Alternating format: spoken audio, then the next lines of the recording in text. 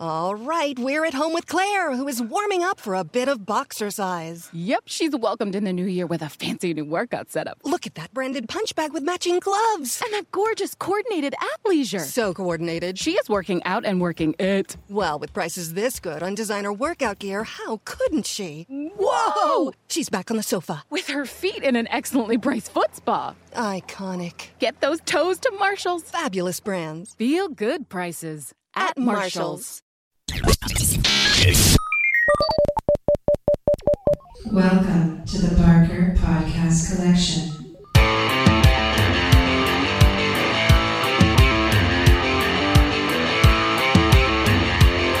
I suck, you suck, I suck at Call of Duty. Welcome to the Not Playing Podcast. My name's Rob Howard, and today I'm joined by Marcus Hurley and Will. So we're still in lockdown, we're still playing lots of games, but the game of the year has been released now. You even got it a bit early, didn't you, Marcus? I did. I'm surprised I haven't finished it by now, but it's more like not wanting to finish a succulent meal. You know, and you got this steak that's been like fucking aged for ages, and you don't want to wolf it down like a cheap, dirty burger. It's the best work analogy I could use. So just to be clear, are we talking about Resi 3? Yeah. Oh, mate, don't get me started on Resi 3. I wanted to get that, but I'm a little disappointed. But anyway, we'll get to that at some point. Final Fantasy VII Remake. Yeah. Awesome. I'm not going to lie. I was a bit worried about the combat from the demo because it's a sort of mash square to attack kind of thing. But switching between the characters, the combat dynamic, Jesus fucking Christ. I've not played an RPG that's like that. Don't get me wrong, it's still a JRPG. There's still like the whole item management thing, equipment, materia for spells and summons and all that sort of stuff. There's essentially like a sphere grid like Final Fantasy 12. And there's there's sort of like there's elements of a gambit system as well where you can give the others orders. So you don't necessarily have to control them. You can just pop in, let them do something, and then carry on being whatever character you choose to be. And it's fluid. You can literally start attacking something as one of the characters, hit the D-pad button, flip to another one. Your character you were controlling is still carrying on the action, and you get in, and you can chain stuff up. It is smooth as fuck, and I can't believe that I'm playing a game that's essentially it's kind of like you rip out the turn-based element of a JRPG and you push in something like Devil May Cry as the combat or something like that. Not necessarily as mental, although it can be. Suggest, so Final Fantasy 15 I thought was quite advanced in the combat side, and I think this is a further twist on this. Would it be almost worth suggesting that this is Final Fantasy 16 and it's using the story from 7? This is, well, that's the thing. I don't really know, because the guy who worked on the combat for this, I don't know whether he did the 15 combat, but he worked on Kingdom Hearts 2. Which is a Square project. So the idea of, free roaming character over the shoulder and able to lock onto enemies and all that sort of thing, that's where it's come from. So it's basically almost like the Kingdom Hearts engine for combat, which at its core, but you just put it into something that just looks magnifico. Bella. Yeah. It does remind me of 15, but I'm not going to lie, the characters I'm more attached to. So for me, it's like 15 bonus. That's the thing. I'm saying it's 16, but reusing 7. Yeah, I would say. Interesting. But yeah, no, the story itself is already gone off on tangents. So how big's the game, Marcus? Because I know it's a third of the overall story, but a story is not a game, and a game is not a story. I don't actually know how big this game is. I'm guessing it can be. Well, I saw 30 to 70 hours. Yeah, on how long to beat. I would say 30 minimum, probably. But so it's like there's plenty of extra stuff there if you want to mine it for all it's worth. But it has a new game plus feature as well. So you can replay chapters and go. I think you can go through it again with what you've got, which is a great idea. There's also, I've heard this before, there's also a level cap, so you don't go into the next ones, so it caps at level 50, because obviously when you go into the next one, if you need to start at level 50 or it'll be rubbish. If you're level 100, it's going to be like, well, where do you go from there? You don't want to be like level 400 by the time the game finishes. Oh, that's going to be quite an interesting one, isn't it? Whether part 2, or whatever they call it when it comes out, whether you can just start on part 2 with an auto-leveled character, or presumably you'll always be able to import your saves. But it would be quite interesting. I think the reason why it's taken so long is they must have taken that into account. I'm pretty certain that all your data will carry over, because otherwise what would be the point?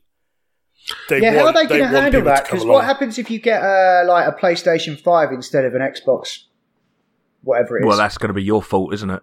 Frankly. Yeah. To be honest, this isn't a PlayStation exclusive either. It will come out on other systems. No, it's not even on Xbox, is it? No, it will be. What am I thinking? It will be. It's been released. Timed exclusive. In about a year's time or so. Yeah.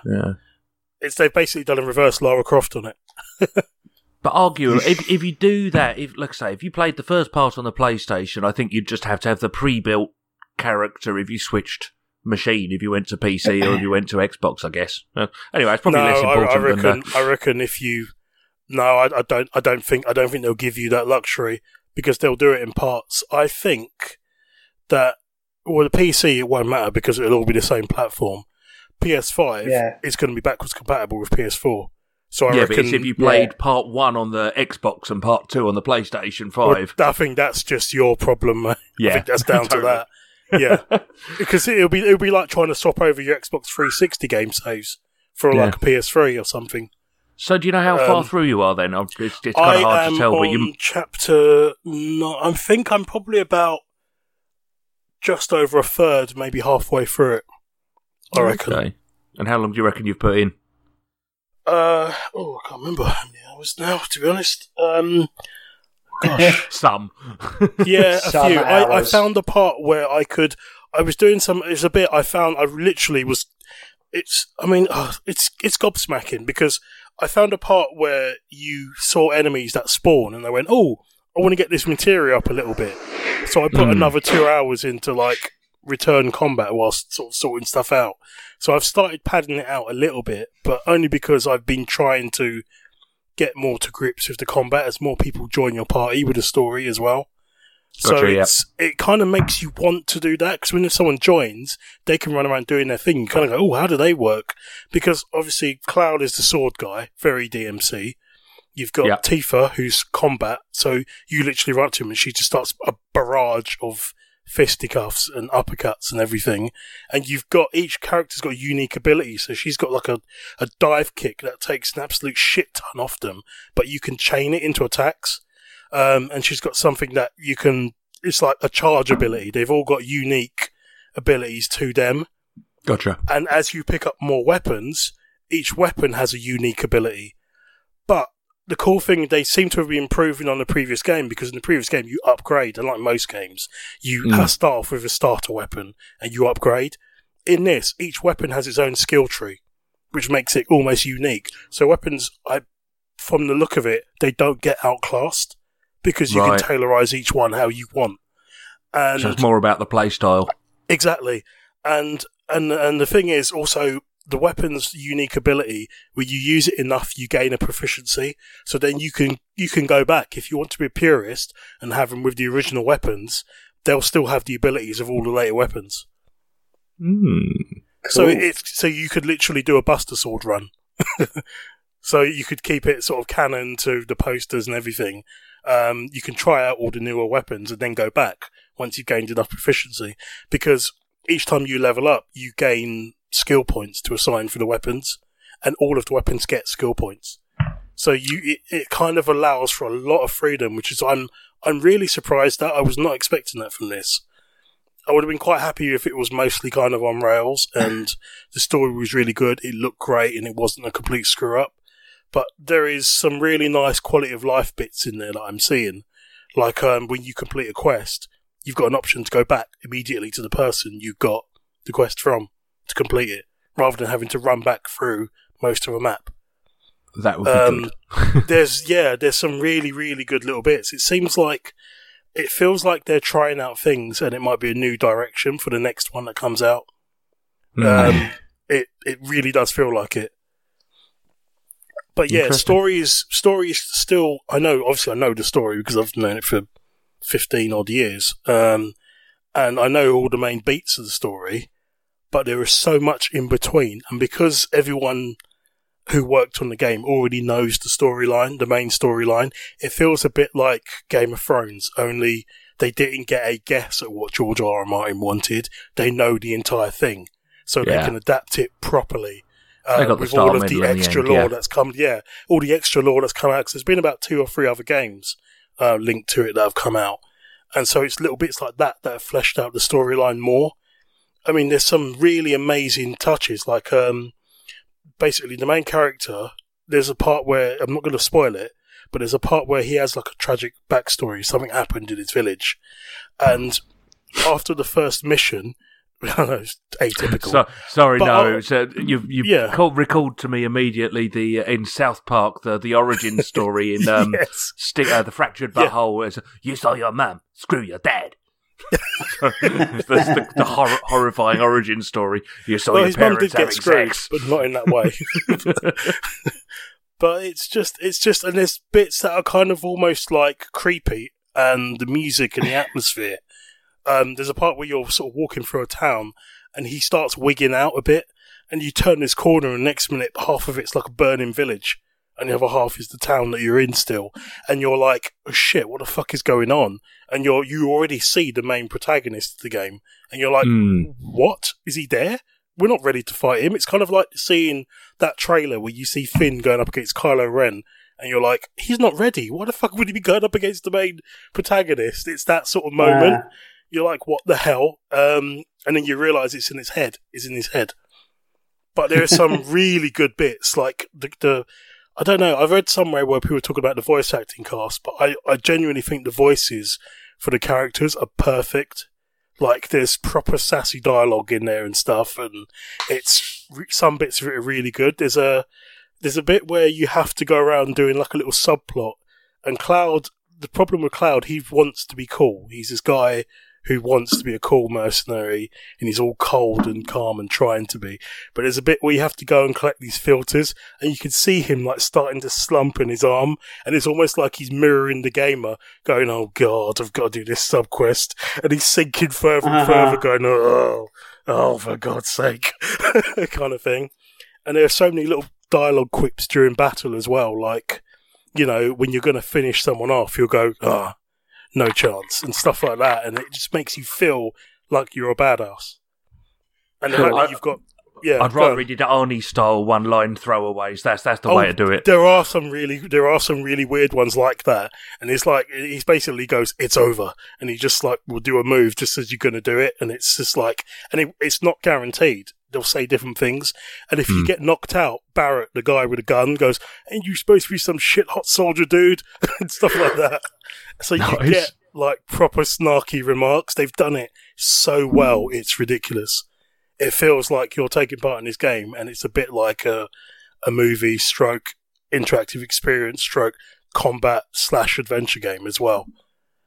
So sounds that's pretty good. why I'm a very happy bunny. And yeah, I can't wait for the next bits. Don't know when I'll be getting a PS5 though, but it's definitely. Do you know any idea when they're releasing the second part of this? I wouldn't be surprised if they're already working on it. Obviously, yeah. No, but I mean, like, I don't know when PS5 is going to get launched, but I reckon it'll be pretty soon, not long after that, because they've got the engine nailed down. But if anything, I reckon they've tuned it down for PS4, simply because of the scale of what I'm looking at on some things. My gut instinct would be about 18 months. They don't want it to go off cold. They're going to need time. But they've got the engine, they've got the voice actors, they know the story. Well. Yeah. Ooh, that's an interesting one. Is it fair to do DLC before just releasing the rest of the fucking story?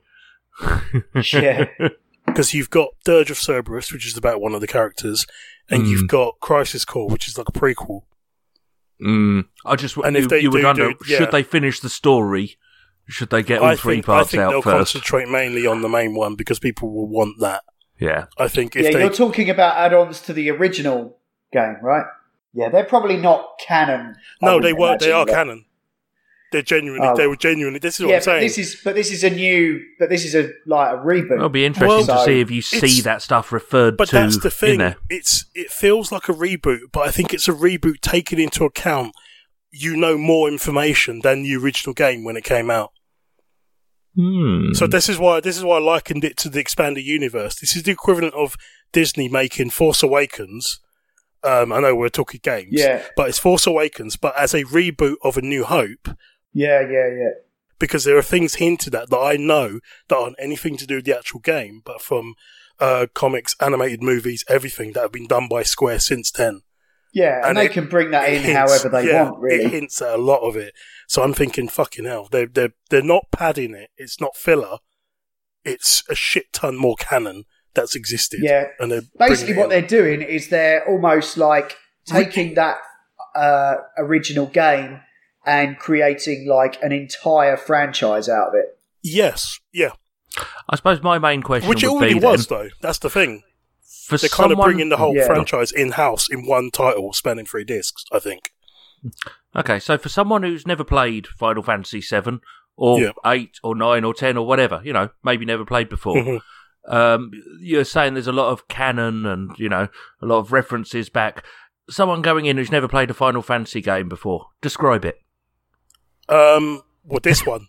Yeah. No, but that's the thing. What is the game? The game, you're basically, it follows a mercenary called Cloud who joins a bunch of eco warriors stroke terrorists, depending on what side you go on, who basically are going up against an evil corporation who is sucking the planet dry of Mako, which is basically like the life stream or oil from the planet.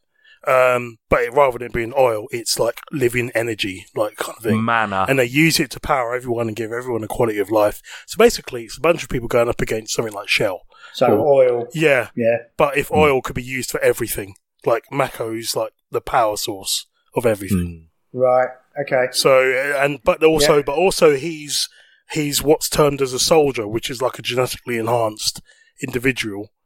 A soldier, but they get infused. Soldier. Yeah, they get infused with Mako, so his eyes have got like a weird element to them and stuff like that. And basically the story is he goes to join this thing to try and be a hero in awe of the greatest war hero that ever existed, which is the protagonist Sephiroth, which is a scary cold dude with a. I kid you not. The antagonist. Yeah, the antagonist. Yeah, that's it. Sorry. Protagonist. Semantics police. Yeah, no. Correction as standard. Just the crazy guy you see on a lot of stuff walking through the flames with a big trench coat and a huge, ridiculous Nodachi katana. And that's basically the story is, without giving anything more away, how they're going up against this corporation and what this guy has to do with it. And then there's like a bigger, deeper problem and you realise why this guy's doing what he's doing.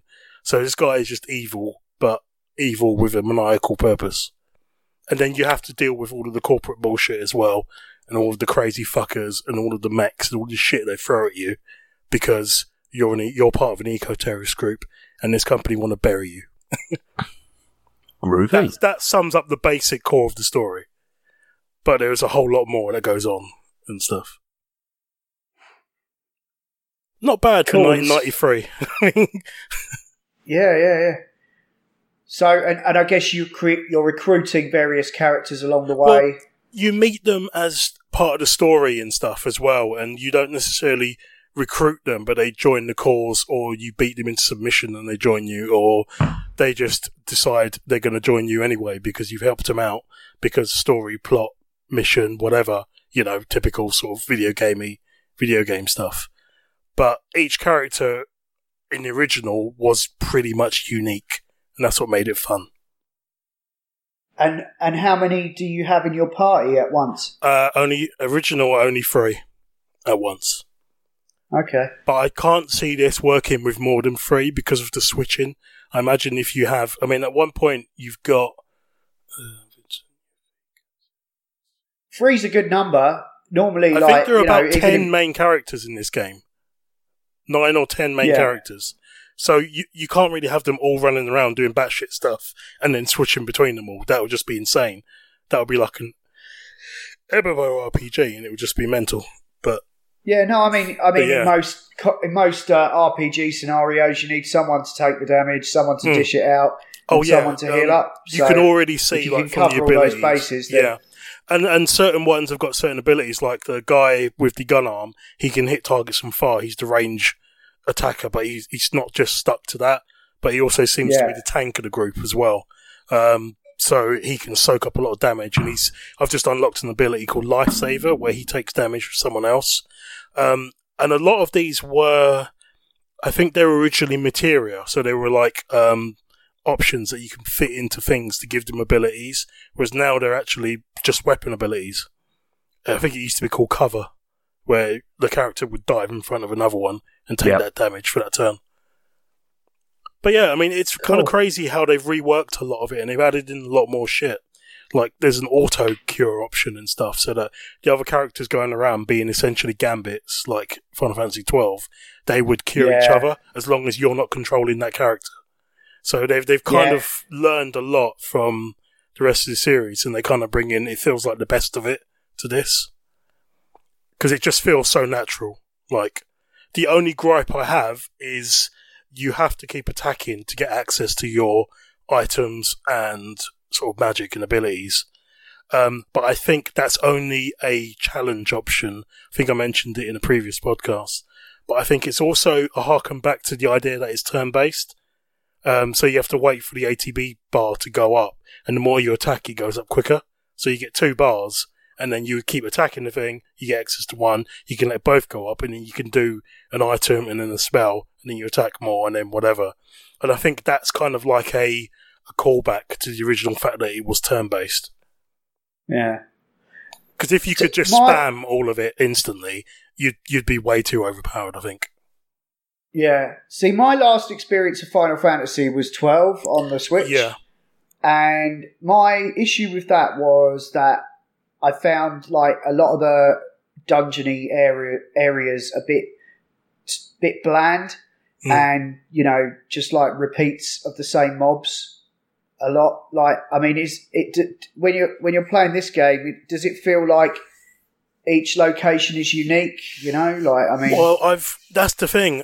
Speaking of locations, there is when you played the original, it was kind of like an isometric or top-down view mostly of most places, and you kind of go from top of the map down.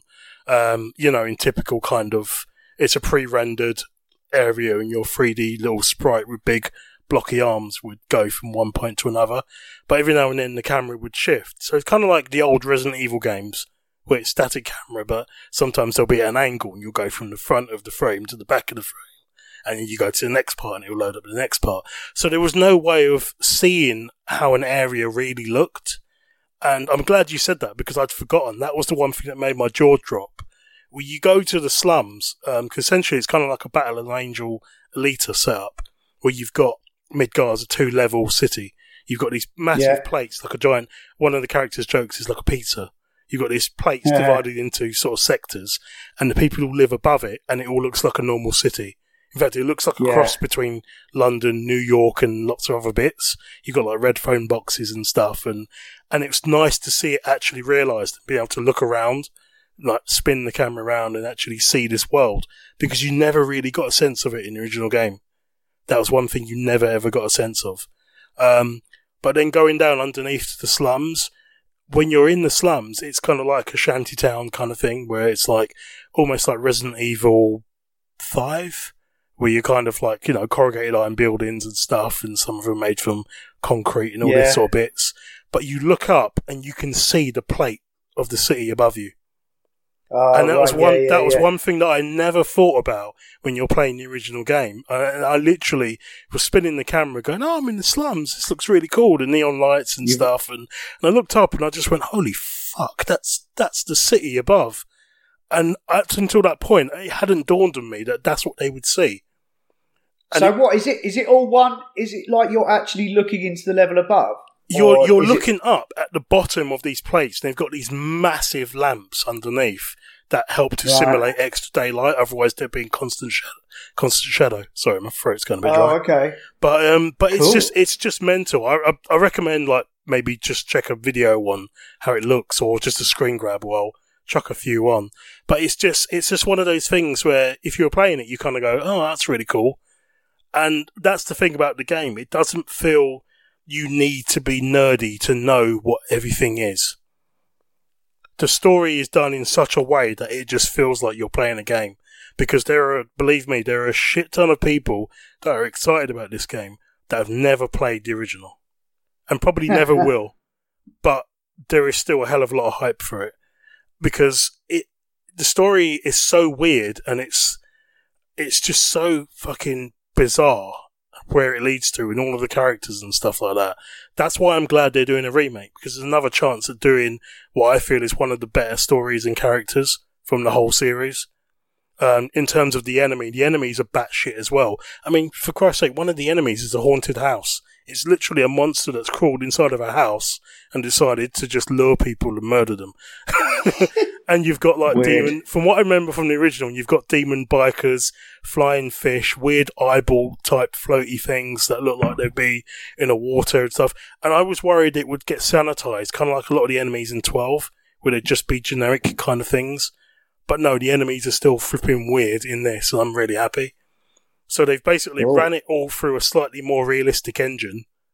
He's still got his crazy anime hair, but they've kind of made it a little bit more Western, which is good. But yeah, cool. I think they've done well. Sounds good. Yeah, let's Glad move you're on. enjoying it, mate. Let's move on. But I think it's definitely, if anyone's thinking of buying it, I definitely think it's worth a buy. Maybe if you're not sure, wait till it goes down a bit, because it's already sold 3.5 million or something like that already, I think. Which isn't bad, but it's no Spider-Man in it. Well, yeah, but I mean, it's early days. Yeah. It's early days, so... But yeah, and I'm sure people it's worth a if pick-up. things continue as they are, I'm sure people are going to run out of things to play sooner rather than later. So, I just think it's so well done. It's such a, I haven't even talked about the graphics, because the graphics just speak for themselves when you see screenshots and stuff. And there's like a bike sequence where you're on this motorbike fending off soldiers and stuff like that. And it's just, there's so many bits. And these all would have been like mini game bits in the original. You know, it's like, oh, this is this stage. But they've somehow managed to fit a lot more into this third segment, maybe. In fact, who knows how long the story's going to be. But yeah, anyway. I'm loving it. Cool. I'm loving it. I'm sure this isn't the last we've heard about this game. So, yeah, I'll probably just record them privately from now on and just talk in the dark room. No, it'll be good to hear your updates and your thoughts as you get to it, and once you finished it or whatever. Yeah, you know? I mean, the boss battles alone feel epic. Genuinely, the music.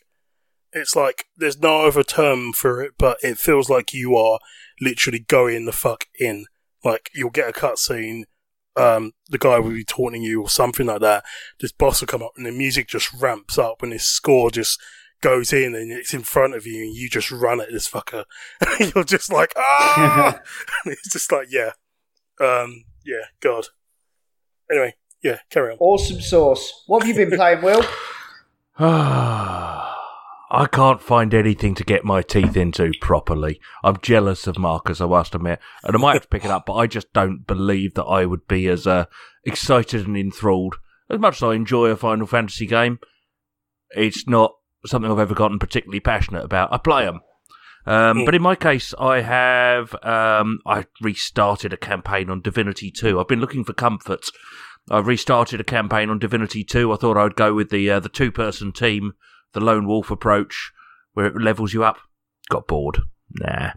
I've been playing that with 4 other people for the first time and having a whale of a time. Oh, it's a lovely game, but unfortunately I've already completed it and been close to completing it several times. I've had too many playthroughs. That's the trouble, but I'm looking for this nostalgia. I reinstalled Fallout 76, actually, with the latest Wastelanders update. And You know what? Oh, yeah? I haven't had a lot of time with it. I've gotten to the first place, the first bar with humans in it. You know, starting from scratch, there are people in the wasteland again, and it feels like a Fallout game. And your charisma stat finally actually does something again because you're having conversations. And what was it for before? I have no idea. Maybe they left it in but didn't switch it on. You know, it's like a feature in a car. You haven't plugged it in.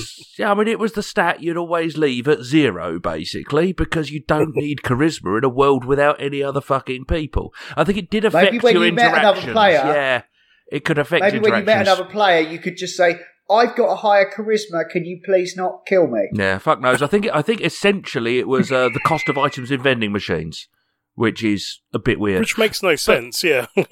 I'm a really nice guy. Yeah. Surely it will cost less. Yeah. So that's I know you say £1, but I have this 2 pence piece. Surely. It's all about the caps. But anyway, I've not had a lot of time with it. It does feel like a Fallout game again. So the first, I got it when it was released.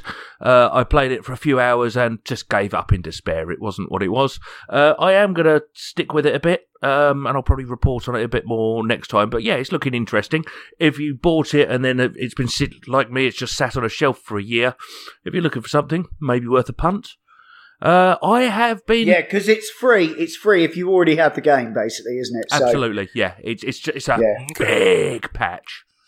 It's all part of it. Like an entire game that they finally finished or got some way towards being releasable. Yeah, they finally got round to making the characters, you know, the people in the empty world that they released. So that's that bit. I reinstalled Assassin's Creed Odyssey because someone else I know has been playing it and it rekindled some memories, and I realised I never finished the final bit of DLC, so I've been exploring a mythical island of the dead gods. I've crossed the ferryman's rivers and whatever it is, and I'm down in there, and that's all right. It's quite interesting. I can't seem to get into it. Is that the fate of Atlantis? Yeah. Is that the fate of Atlantis? Yeah, one? so I'm on part 1. I reckon it'll probably open up when I get past part 1, but I'm just struggling. I know there's something, I need something out there that's new. Maybe it's Final Fantasy, but almost it's too...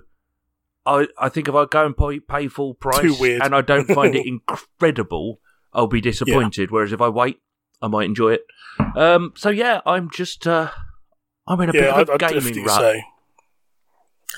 Well, I've finally got round to playing Assassin's Creed Odyssey, and I've got some thoughts I would like to share. You lucky bastard. I'd love to have started that again with no memory of it. Here we go. So I've been quietly anticipating getting round to this finally. I'm glad I have this game for the lockdown because it's making it so much easier.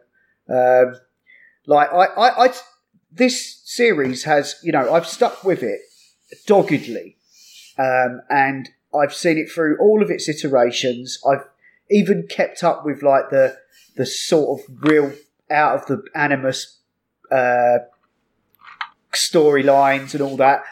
I've always liked this series since it first came out, but I admit it's had its problems, and that's why it's taken me a long while to get round to Talking this. Of problems, did you actually finish Unity? Yeah. You fucking masochist. Anyway, sorry, carry on. Yeah, but with with that one, I definitely just did like the straight path all the way through it. But it's very difficult to do that in Odyssey because there isn't any side content. It's all, well, there is, but it's all so well integrated that it's not really obvious for a while that it is. Because even if it's just a go and kill him quest, it's got fully voiced dialogue by an actor telling you to do something. So, that's mind-boggling how much, content they have just devised to do that. I mean, it's similar to, I suppose, the ambition of the new Watch Dogs to have that populated by millions of people. But having played this, it gives me more faith that something like that is possible. Well, there was news about that I saw today. Certainly the rumours is that it's now going to basically be a next-gen launch game whenever next-gen actually appears. So, well, that makes sense to me. But I would say that of pretty much all of the big Ubi stuff that's on the horizon. Yeah, it'll be very interesting to see where that goes. But quite frankly, I'm starting to wonder if I just wait, as I say, with CDPR's next venture. If the PlayStation 5 comes out this year, that's what I'm playing. Anything else new on from now? Anyway, sorry, Odyssey. Well, yeah, it's I'm playing as Cassandra, took the recommendation. I also took the recommendation to play it on hard, and also to go down the assassin tree. It rocks, doesn't it? Which has been very gratifying. Yes. Especially once you get the assassin thing and you can kill one guy. Oh, haven't quite taken him down. I'll take this guy out. Oh, okay. And then I'll go back to him and finish him off. And the hero strike is awesome. And then when you get into the naval combat, which I agree isn't quite as visceral as Black Flag because of the reduced firepower. Arrows are not as good as cannon. No. But the Sparta kick is like you said, specifically designed for kicking people off of boats. I've been having cliffs. A lot of fun with that. The other time that's satisfying is when you've climbed up a building and you come up behind a sentry and you just Sparta kick him off the ramparts. Awesome. Yeah, so I sort of based my build as an assassin. I respect and drop the poison, but then because I was doing well later on, I then got all of the bits of the assassin armor, and so then I've put points back into the poison because you just get such a damage boost off that. But I've also massively invested in the warrior skills as well. The hunter stuff, like the bow and arrow, I don't have anything in. In fact, I went to pull my bow and arrow the other day and I'd run out of arrows. And I didn't realise that for about 10 hours. That's how little I use them. What you'll find when you get towards the end game and you're in the sort of level 40 or so area, you've got enough skill points, and if you've been unlocking the little tablet things that give you an extra skill point, you've got enough that you'll essentially max out all 3 trees anyway. Some of the hunter stuff's quite cool. It's nice having a pet bear. But oh right, yeah, I haven't even looked at the hunter trees really. The only skill I particularly like is basically if you knock out an animal, you can then tame it. So like you get the mercenaries will be walking around and they'll have a pet lion or a pet bear or something. You too can have one. Oh yeah, animal companion. Yeah. You're a ranger, dude. Bloody hell. Oh yeah, all right. I might have to have a look into that then because I saw like the assassin one lets you bring a merc in, and I had that for a bit and I never used it. Yep. But yeah, generally, it is a massive, awesome power. You can have a pet boar. You can have a pet boar. Yeah. Yeah. Oh, that's cool. Yeah, I might have to look into that. But it's such a big game that that you get the chance to try all these skills out and improve the ones that you use the most. But then, it's a fucking massive. I mean, honestly, on the scale. I think it's definitely comparable to Skyrim or Witcher 3. Easy. Yep. But I think because to date, my favourite game of all time has been The Witcher 3, but there's a number of things that Odyssey does better. One is the combat. 2 is the skill trees. And then 3 is this overarching conspiracy that basically ties into every element of the game. The cultists, yes. Yes. And also, the other thing I love about it is that it's not just run to the waypoint, talk to the person, run to the waypoint, kill some things. Most of the quests give you a rough area in which to head, and admittedly, you have all the tools at your disposal to find what you want. To get through the game. I've never felt stuck. But it's just a little bit obscure sometimes with like the information it hands out. And so it makes you dig a bit deeper into the world and it makes it feel more like a pen and paper game. That's it. I don't know if you remember when you started the game, it gave you that choice. It said, do you want to play it in Explorer mode, where it will say, well, yeah, the target is in an abandoned mine in this part of this nation, or do you want us to just like mark it on your map? Yeah, well, I took the advice of the game, which said we we have built this game like this is the way we intend you to play it. And that's been really, really, really awesome. I've so enjoyed that. And there's other weird things like I was in a town and I went to the blacksmith just to sell a load of junk, and it said don't sell there it. is a Dismantle it. You'll need those. You'll need those materials later. Oh, okay. What, dismantle? Yeah, dismantle all your weapons and armour. Don't bother selling anything. You get enough gold. How'd you do that? Go in the inventory and there's a button that lets you dismantle it, and you get wood and leather and gems and stuff. Oh, I didn't realise you could do that. Fuck. Because I've been running around. I mean, I run to the blacksmiths and I buy it because I was really struggling to upgrade my ship. Yeah. Like, I think that's why I was struggling a bit. Yeah. But there's some stuff I don't think you can get. There's some, like, I think the wood, like, the best way of getting wood is to smash up ships. No, it's to scrap bows. Oh. Okay, well, I've learned something tonight then. This was definitely worth doing. But anyway, I mean... at least. Not anyone listening. Yeah, no, because... like, I really need to... I've got, like, all this gold stuff and I need to upgrade it. So, that's probably how I need to do that then. Yep. All right. Anyway, getting a bit lost in the weeds. You also started Disco Elysium, if I recall. We can go there. I've pretty much said all I need to say about Odyssey, I think. But I am loving it, absolutely. And it's not a game I really want to end soon, but I'm on, like, chapter 7. It goes... what level are you at, Rob? I'm level 28 or 29. Well, you're less than halfway through. I was level 50-something, and the levelling up slows down. I was level 56 when I finished this. I think you finish off at about level 50, and you need to be at that level to finish the game. So you've got plenty of time, mate. Yeah, I think it may well end up being my lockdown game if the rumours of a 12-week situation are to be believed. It's probably going to last me the entire lockdown. Well, I guess me and Rob are going to be busy until we can see Civilization again. I really need to find something. On top of this, I've still got God of War to start. Oh, shitting fuck. And you've still not played Horizon Zero Dawn. No. And if things get really desperate, I've got Red Dead Redemption, which will see me through to the end of the coronavirus because it's so fucking long. That game will last you the rest of your life, Marcus, so, yeah. There'll be Corona 52 by the time that's finished. The thing is, Red Dead wasn't a bad game, and if I wasn't in a rush, that'd be fine. You've got a list of... Yeah, I don't know what to play. God of War is next on my list after Final Fantasy 7. God of War is next. Nice. Yeah, I just want to mention, really, like, it's basically Odyssey. I've been playing other things, which I'll get to in a bit, but Assassin's Creed Odyssey for single player, and then Divinity 2 for like a bi-weekly,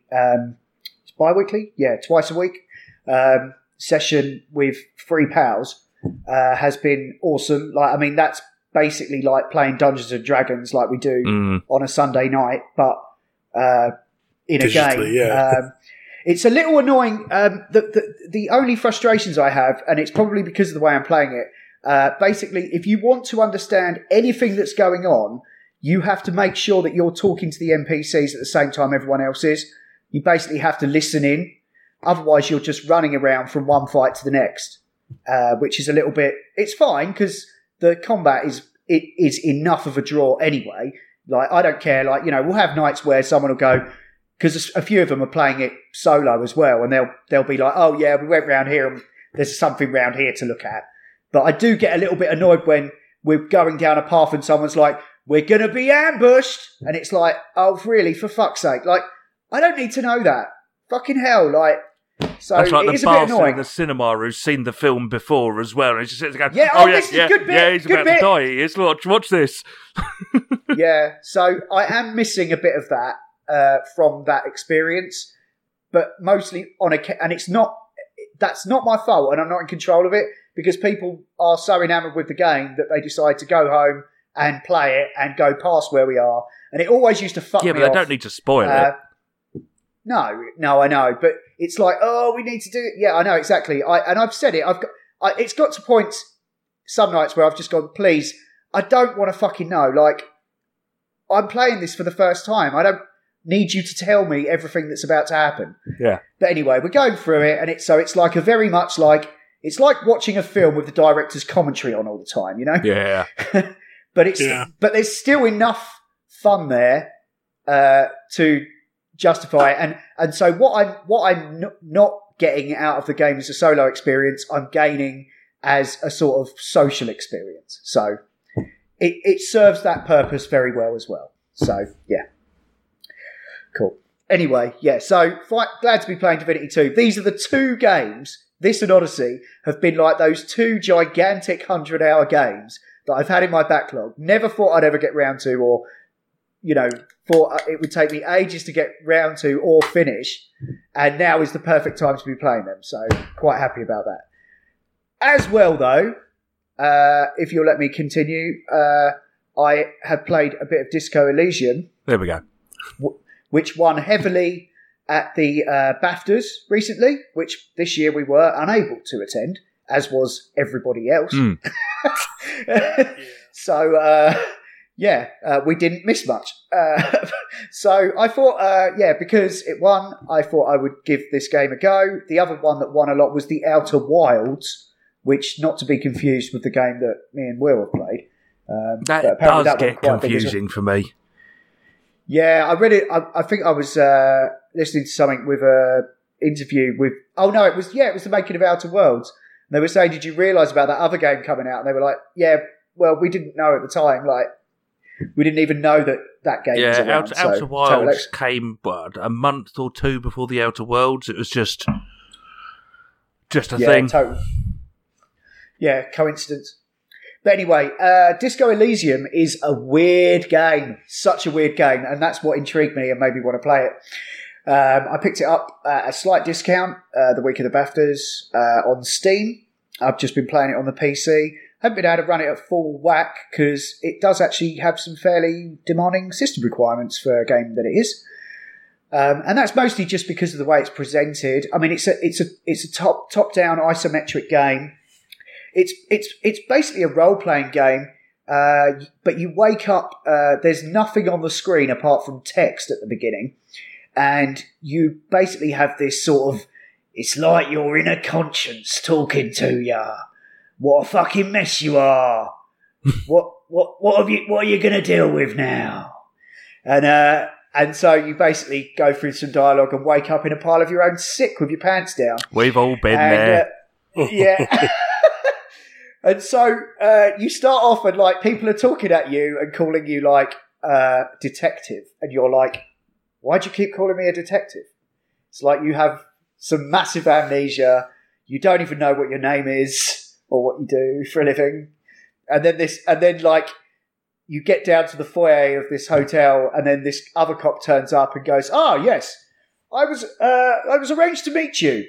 I arranged to meet you. I'm the other cop working on this case," and he's all prim and proper, and so he's like a foil to your utter fucking disaster zone.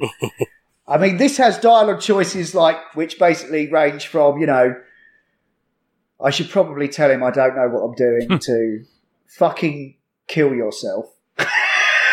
And there's no combat. It's like a detective game.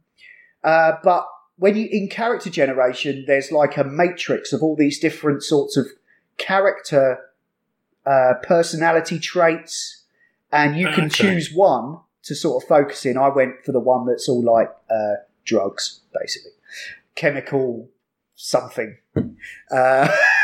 and you every item you pick up has different like pluses and minuses to those things. Like, so the clothes you wear might, give off a certain different vibe. But you learn things and you can plug in these thoughts, and over time they give you bonuses. And, so far it feels like more of a like point and click adventure where you're talking to people, but with big dialogue stuff and, no real roadblocks, no obtuse puzzles, but just a very interesting way to deliver a really fucked up story. I've got a question. One of the first quests you get is, I really need to buy some fags and smoke them. And I still have that in my inventory, and I still haven't found any. But it's constantly on my mind. I'm like, I really need to buy some fags. I must admit, I know it's coming out. It's coming out on consoles, or it's out on consoles. But it's specifically, it was announced quite recently that it's coming out on the Switch, and that feels to me like a perfect murderer of commutes. So when the world is back to normal and that is released on Switch, that's a definite for me. Yeah. Yeah, it's kind of like I'm probably going to play a bit of it tonight because I'm already sat at my computer. Mm-hmm. So, I might switch that. I played it for about 5 or 6 hours, but it's quite a relaxing game, and some of the dialogue is absolutely hilarious. Like, there's this guy when you go downstairs and you go to the bar, and it's like you go to the bar, it's like, and like the way that the dialogue's written, it's like, you know, are you a waiter? And it's like, what the. Do I look like a waiter? It's like it's just so deadpan, and the range of options. Because the thing is, your brain keeps talking to you, but it's not just your brain; it's all those skills that you have to choose. It comes up with like, you know, streetwise. The skills are personality traits, essentially, aren't they? Yeah, all of the skills are personalities that talk to you, and you'll get checks that you'll have to roll, and you'll fuck them up. But they're called white checks, and those white checks, they're listed. So you have a list there of of things that you can try again when your skills are a bit better. But every time you level up, you get to put a point in a different skill. But I just like it. I'm always interested in like role playing games, but with like applied to like a more contemporary setting. Yeah, not that many swords. Yeah, just like let's just chill out and talk our way through this. But this is like, you know, like, so in Fallout, like, this is if you put your charisma stat really high, and just play all of that, but it's in incredible detail, so that every little facet of your personality you can put little points in. Yeah. So yeah, I'm really digging it. It's really fun and really funny. Sounds good. Yeah, I can see where it got all the awards from. I'm looking at the site now on the game. I like this bit where it goes, real role playing. Words have meaning, actions matter. Yeah, it's a totally weird setting as well. It's like our world, but not quite. It's like, is it Europe? Not really. So it's in the future, but how far? So you can't really put your finger on it. No. So it's true. It's wholly original. It's just familiar enough, but not, isn't it? It's just... Yeah, and it's really... I've not come up against any, like, difficult puzzles or, you know... it's just really, really enjoyable. And, yeah, I'm probably going to play a bit more of it tonight, I think. Nice. Oh, my God. I love the description, if you don't mind. Disco Elysium is a groundbreaking role-playing game. You're a detective with a unique skill system at your disposal, easier said than others, and a whole city block to carve your path through, interrogate unforgettable characters, crack murders, or take bribes, become a hero, or an absolute disaster of a human being. Yeah, that's basically it, yeah. There's I know what I'd do. I love that. Yeah, I was speaking to some Nazi on a bridge, and he was giving me all his massive, like, jingoistic lingo, and I was like, oh man, I just want to get over the bridge, fuck's sake. Brilliant. But yeah, it's really quite cool. What was I going to say? I was going to mention one more thing about it. Yeah, I don't know, but it's quite easy to die, like, just by sort of like rooting through objects and then uncovering an old photo, and then you just spiral into like a horrible blackness, and it's like game over. Oh, really? Yeah. So, that's has pretty anyone cool. got anything else? I mean, I think I've mentioned most of it. No, I'm hoping that next time we record, I will have found my happiness in the gaming world, and we shall see what it'll be. But in the meantime, I'm going to keep churning through PlayStation Now, see if there's anything good there. But it's just not grabbing me. Control hasn't worked. Control hasn't done it. Uncharted Lost Legacy hasn't done it. Really? There's something wrong with me. I can't find. Are you just like these games? These games are too puny. Like you just can't get lost in them or something. I think it may be that. I don't really know, but something will get its teeth in. I do just want to quickly mention Ori and the Will of the Wisps. I meant to do it last time in a timely fashion because that's when it was out, and I tried it because I got the Xbox Game Pass, and I'm playing through that a little bit. It's again, if you played the first one, it's that again, but with a bit more on the combat side. But again, a lovely game if you like your 2D platformers. It's one of the most gorgeous looking games out there. Like the way they use the depth of field. You know, you'll be going along and you'll just get to like an open area and you'll realise there's all this like massive parallax scenery stretching off into the distance, and then the camera will just pan into it and there's like a big cutscene or something will appear. And it's one of those games where you do not realise how much is going on under the hood. And then it's like, whoa, fuck. It's got a touch of magic about it, hasn't it? It's a bit sort of Disney. Ghibli or something, isn't it? A bit weird and a bit sort of, you know, you feel like you're a part of something when you're playing it. Yeah, I remember that from the first one, but I haven't played this one yet. I remember hearing about the first game that it was worked on completely remotely. So everyone was just working from home. And sharing things and stuff. Good practice. Yeah, I mean, it's weird it's amazing what's possible remotely these days, as in like entire civilization now, almost. Yeah. Thanks for listening to the Not Playing Podcast, part of the Not Listening Podcast Network, where you can also find the Not Watching Podcast, where me and Marcus talk about movies and TV, and the Not Listening Podcast, where you can sometimes hear Adam and Co. talk about all kinds of nonsensical nonsense. You can email us at notplayingpodcast@gmail.com, or you can tweet at or follow us on Twitter at notplayingpod. You can find the show notes for all our shows at notlistening.co.uk, and if you like what you've heard here, please do leave us a review. Anyway, that's all, folks. See ya! I suck at Call of Duty. I suck at Call of Duty.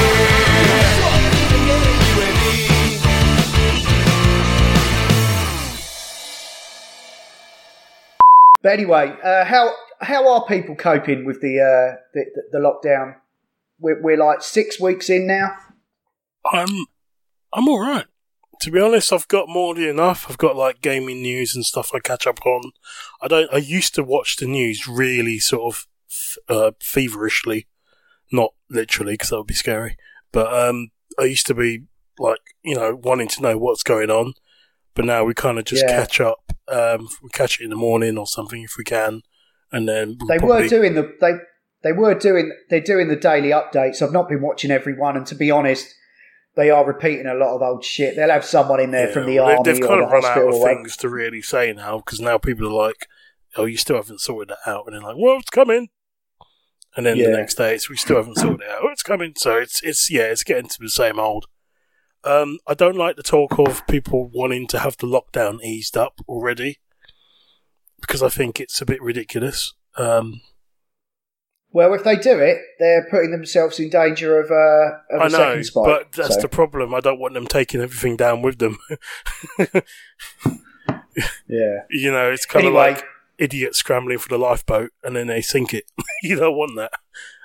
No. But yeah, no. To be honest, I'm happy because it's got me gaming again. It's got me enjoying films. We've been watching sort of films and stuff and catching up on TV and bits and pieces. So yeah, it's not too bad. And the weather's been weirdly amazing. It has been very good. It's right. Since we've stopped talking about gaming, I guess we should probably wrap this up. Yeah. All right. I'll do the outro later. It's fine. Cool. Right, I will pause or stop even. Yeah. Same here, actually. Progressive presents Forced Metaphors about bundling your home and auto. In sports, 3 goals is a hat trick. And when you bundle your home and auto with Progressive, you get a hat trick of great savings and round-the-clock protection. So you might be thinking, wait, that's 2 things. A hat trick is 3. But in this metaphor, great savings counts as 2 goals, and so does round-the-clock protection. So it's like 4 goals, and that's more than 3. It's basic math. Forced Metaphors. Presented by Progressive. Bundle and protect today. Progressive Casualty Insurance Company and affiliates. Discount not available in all states or situations.